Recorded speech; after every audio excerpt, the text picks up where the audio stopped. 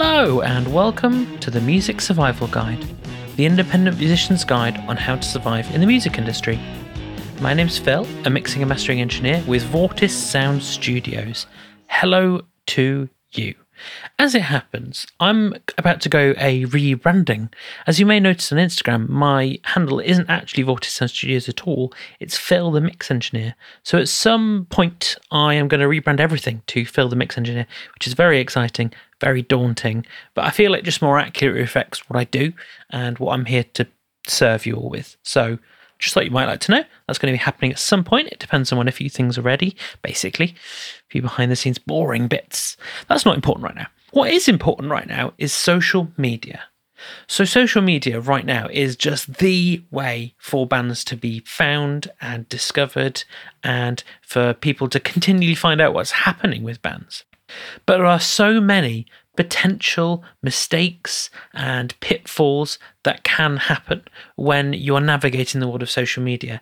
And it's sometimes just the simplest things, just the easiest things that you can avoid or that you can do to much improve your social media, to much improve engagement, to work out what people like to see, to just optimize your experience, basically. Because social media, some people love social media and some bands absolutely loathe it, but know that they just have to do it anyway.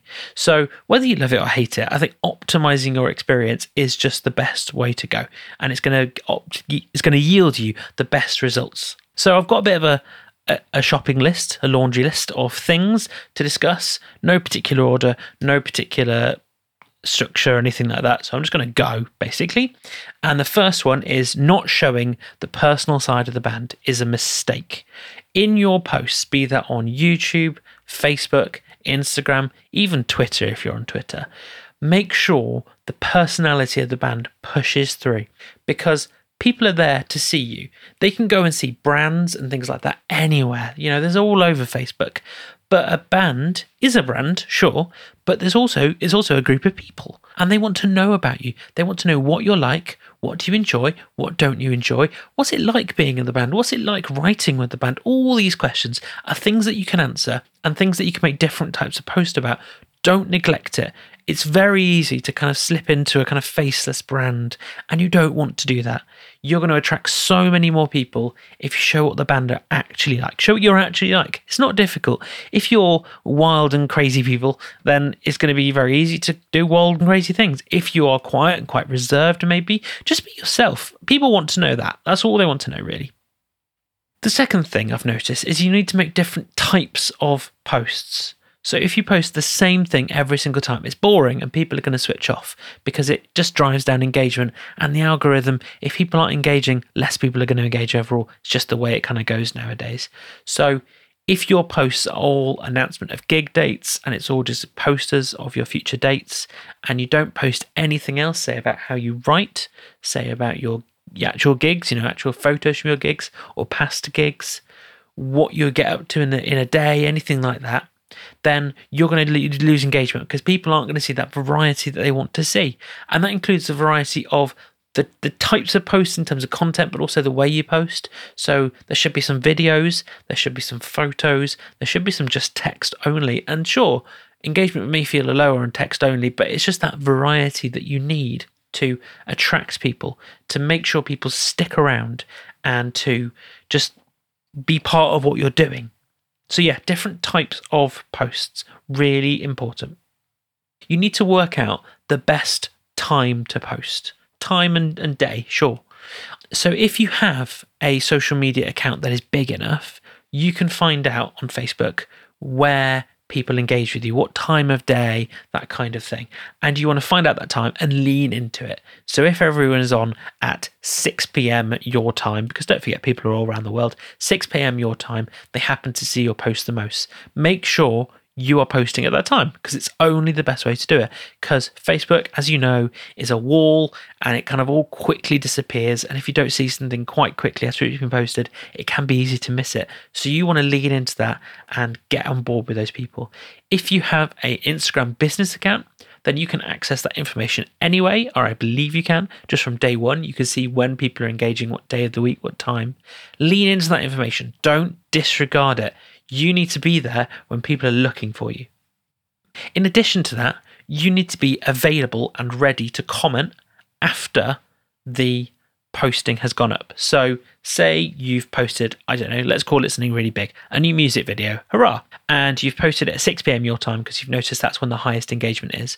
Make sure you are around or available, or a band member is available for an hour or two after the video has been posted, because people are going to comment, hopefully, and you need to be ready to comment back, to like posts, to just engage, because if people see that you as a band are engaging with your fans, then they're more likely to engage, and more people are going to engage. And again, Instagram and Facebook and other social media platforms see that engagement that you're doing as well as the band, as well as the fans, and again, it'll just drive you up in the algorithm. They'll just view you better. It's just the way it works. You have to do that. The next thing you have to do is you have to post consistently. This works in tandem with working out the best time and day. You need to post regularly and consistently. It's a big one. It's a really big one. It can be so easy when you're struggling to work out what to post, when you're there like, well, I haven't really got anything to say because, we're not rehearsing, we're not gigging. What can I say? Post consistently, even if it's just old photos of your gigs. Even if you go, do you remember this gig we played back in 2018 at this venue? Tag the venue, tag the photography if there was one taking that photo. Just engage with people. People will go, oh yeah, I was there. And you might get engagement like that. You might get comments like, yeah, that was a great gig. I can't wait until you play that venue again. Something like that. You need to be consistent. You need to post, I'm going to say, minimum once a week. Definitely more like 3 to 5 times a week. 5 times a week being like once a day on the weekdays. Maybe even on the weekend too. Work out what works for you. Be consistent in that. Be there for people, because people are looking for social media for essentially a form of escape. And if you are there for them regularly at the same time, at the same day, or whatever kind of thing it is, then people will come to that, and that is great. After the break, I'm going to discuss a few more ways to optimize your social media.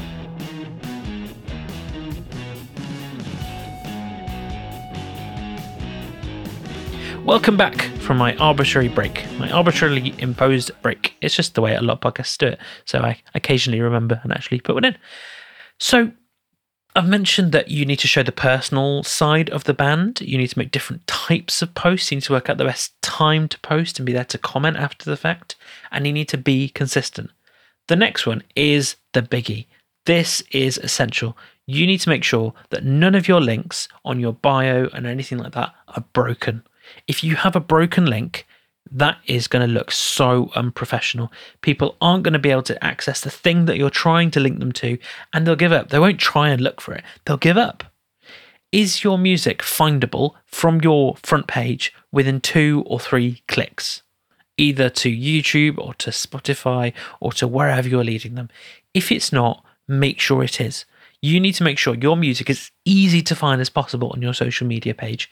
It's so easy to do. It doesn't take long, and it's just going to help people. If someone discovers your band out of the blue, just on Facebook, and they're like, I wonder what this band's like, if they need to click more than 2 or 3 times, the likelihood of them actually doing so to find your music is going to go down.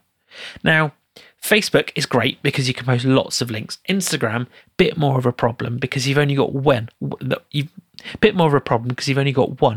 But Linktree is a free resource, and you can post that one link, and it makes a very simple page where you can just put in as many links as you need to all your various bits and pieces. So I've got one on my business page, and it links to my website, it links to the podcast, it links to a few other things that I can't quite remember off the top of my head, but you can go and have a look. It's absolutely free, and it's really worth doing, and it's just going to help you sort that out. Make sure you have no broken links, and make sure your music is findable really, really quickly.